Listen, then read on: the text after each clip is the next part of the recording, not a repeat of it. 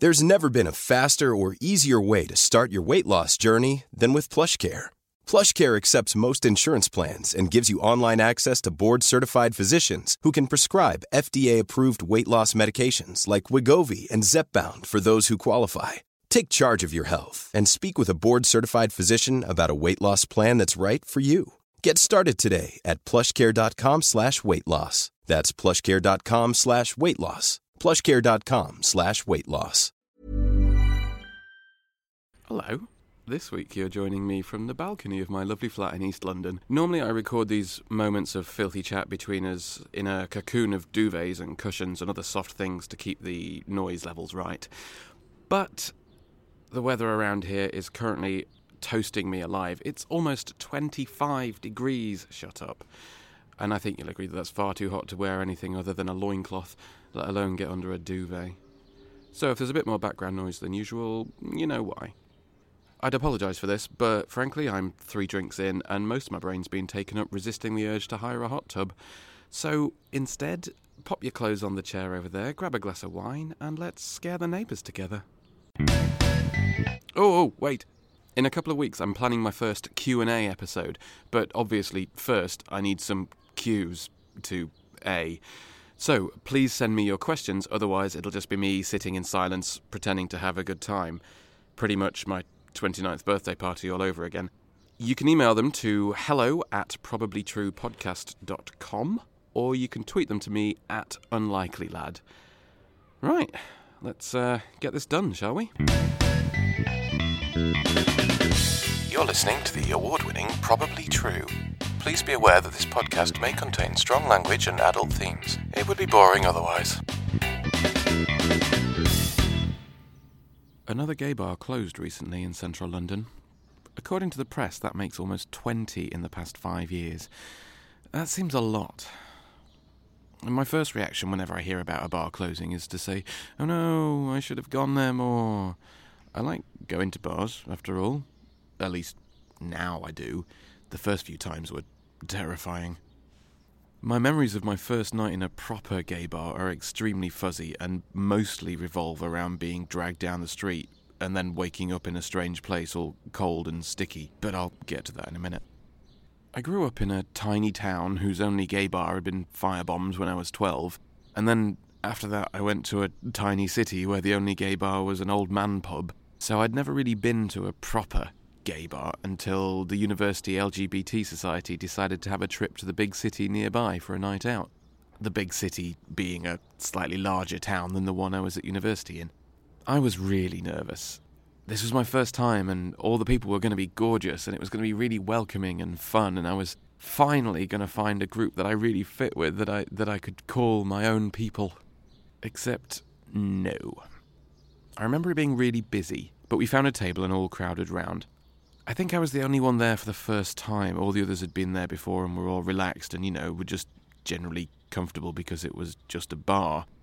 But not me. I'd built it up in my head so much that I was so nervous, I decided to calm myself with a few shots and then wash them down with a vodka and Diet Coke. It was the really cheap stuff too, the one that you don't really get nowadays, at least not outside student bars. The kind of vodka that knackers your insides on the way down, leaving you with a telltale vodka cough for the next day or two. As I looked around this bar and saw all the beautiful people, and they were all having a nice time and laughing and joking and talking to their friends, I realised I didn't have the confidence to start a conversation with any of them, and no one was interested in talking to or even looking at this lumpen, ungraceful, hairy thing doing his best to hide at the bar. So this wasn't the welcome and accepting environment I'd hoped for, but the booze was helping to soften the blow, at least a little. I remember vividly one guy who was there. He was older and bald with a Bic razor-shaved kind of head. He was very orange, with the old leather look you only really get on expensive handbags and cheap sunbeds. Piercing blue eyes that only made the orangeness stand out even more, and a really harsh laugh. Like, I remember being terrified of him, thinking, what if he's the only guy here who finds me attractive? And then I saw his t-shirt, which was bright white and glowing under the UV lamps on the dance floor, and which further underlined the orangeness of his skin. His t-shirt had "Fuck off, I'm choosy" in big, bold black letters on it. Then I started to panic. Even he didn't want me. He's even got it written on his t-shirt. What am I going to do now? And I just turned back to the bar where no one was looking at me and ordered some more shots. A little later, I'm back at the table with my friends, and the only diva in our group is doing his attention whore thing. Looking back, I can see that it's just him compensating for some insecurities by ripping everyone else to shreds and being a nasty bitch. But at the time, it throws me off balance, and I don't know how to deal with him. A few barbed comments thrown my way mean I hunch over my drink and down it before going to buy more shots, which was my way of coping with my insecurities at the time. About as successful as well, I think. The next thing I remember is being carried, someone under each arm, feet scraping along the floor as I'm dragged down the street. And then I woke up with my face stuck to the toilet seat in my halls of residence. I'm told I danced. Or at least I threw myself around the dance floor, occasionally handing my phone to random guys and insisting they give me their number. When I was reminded of this, I nearly cringed myself inside out.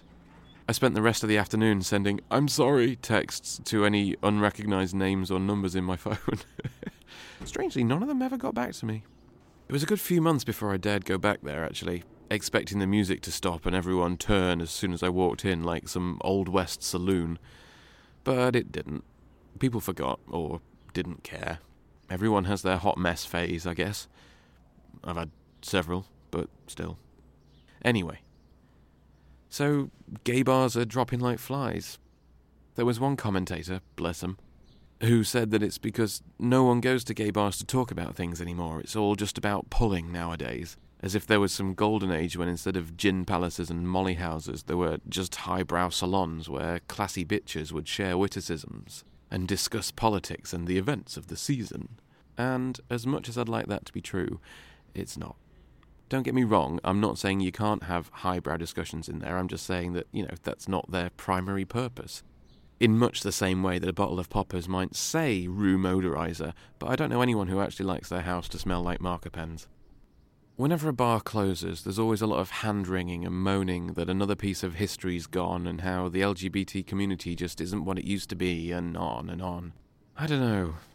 Something about that just doesn't sit right. The bars we have aren't charities. We're not obligated to go there over somewhere we'd actually enjoy being. If a bar isn't appealing, then no one's going to want to go there, gay or otherwise. For example, when it was announced that the Joiners Arms was closing, a big group of us all kind of said, "Oh no, we used to go there a lot, it's only round the corner, we should go again and give it a good send-off before it closes." And we did, we all went. And then when we got there, we said, "Oh yeah, now we remember why we stopped coming, it's because the music's a bit pants, the smoking area's the size of a post-it note, and the toilets smell like something did a big poo in there and then died. And also there's a pool table in the middle of the dance floor because, obviously." I'm almost certain, actually, the first time I went into the Joiners, there was sawdust on the floor. Everyone else tells me I'm wrong about that, so maybe it was just a particularly loud daydream, but even if it didn't happen, it certainly gave the impression that it did. I'm not saying I didn't have some fun times in there, just not that many. Like that time I was flirting with a really cute guy who turned out to have a foot fetish, so I gave him the socks I was wearing and my number. He never called. I wonder if he still has the socks. I bumped into Patrick Wolf in there once, actually. He's very tall, and he was gorgeous as ever, and for a moment our eyes met, and he just seemed so lost. Anyway, the Joiners was old and a big part of gay history, but it was also a bit crap. And sometimes there's a joy to the crapness, it doesn't have to be shiny and perfect and amazing every time. Sometimes going somewhere a bit dingy and crappy is fun.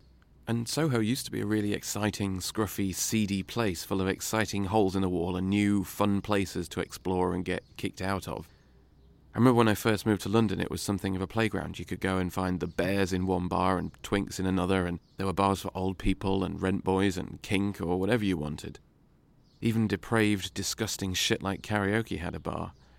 And now it's all gone a bit bland. And I think part of that's to do with, gentrification and all that kind of thing. Everything's got to be as inoffensive as possible to maximise appeal. You make more money when you appeal to as large an audience as possible, and when rent's more than double, a lot of the independent gay bars couldn't afford to stay and look nice. So nobody went, and then the chains move in instead. And in that process, a physical part of our history and our culture disappears because it was so necessarily hidden and clandestine. In the past, you had to know where those bars were because you needed to know. and you needed to know because you had nowhere else you could go. So, whether it's gentrification and rising rents and costs, or perhaps apps like Grindr meaning people don't go out on the pull quite so much, these hubs of gay community are fading away a little bit. Personally, I think there'll always be a need for somewhere dark and dingy for gays to go and dance with the pretty boys. And then sneak off to the toilets with them for a quick one, even if they do stop halfway through, pull their pants up and run back out to dance to the new Lady Gaga track. Not that that happened to me, or anything. And it's sad that these places close, but it doesn't mean that the gay community goes with them. In fact, I'd say the community's alive and well, but lives more online now than it does in any physical space. Back before mobile phones, the only way to keep in touch with your friends was to see them out in places you knew they'd be, but now you can actually, arrange to meet places or find out about fun stuff that's happening without having to actually physically speak to someone. When I first moved to London a few years ago, I mostly made friends in chat rooms and on forums, not in bars. Couldn't talk to people in bars. We'd still meet up and hang out and drink and dance, but it wouldn't be the only place we'd go. So, maybe this isn't the end of the world. And there's all sorts of activities and sports and stuff like that with gay teams and gay users. The community's still there, it just isn't holed up in a dingy, scruffy bar anymore. I suppose just like satellite mapping has taken away all the exciting, unexplored bits of a map that used to say, "Here be dragons." So smartphones and rising rents and gentrification have eaten away at the old gay scene. That said, now that I know how to handle gay bars and I'm confident enough in myself to talk to pretty strangers, there'll always be a place in my heart and my bed for the kind of bar that lets me get drunk and flirt with as many men as possible. Personally, I like to think that there's still a few dragons left out there. You just have to look a little harder to find them. And maybe take a spare pair of socks. This was Probably True, the award-winning storytelling series written and produced by me, the award-winning Scott Flashheart. If you liked what you've heard, you could share it with your friends, leave a positive iTunes review, and sign up at probablytruepodcast.com. If you didn't like it, you can find me on Twitter as UnlikelyLad. Come at me, bro.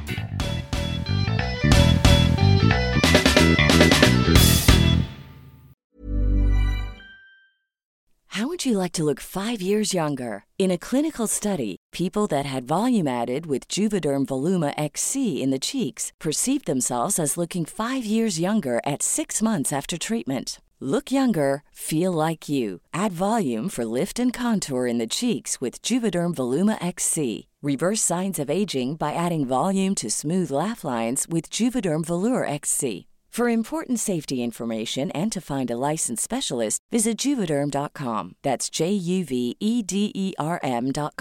Not for people with severe allergic reactions, allergies to lidocaine, or the proteins used in Juvederm. Common side effects include injection site redness, swelling, pain, tenderness, firmness, lumps, bumps, bruising, discoloration, or itching. There's a risk of unintentional injection into a blood vessel, which can cause vision abnormalities, blindness, stroke, temporary scabs, or scarring. Talk to a licensed specialist to find out if it's right for you.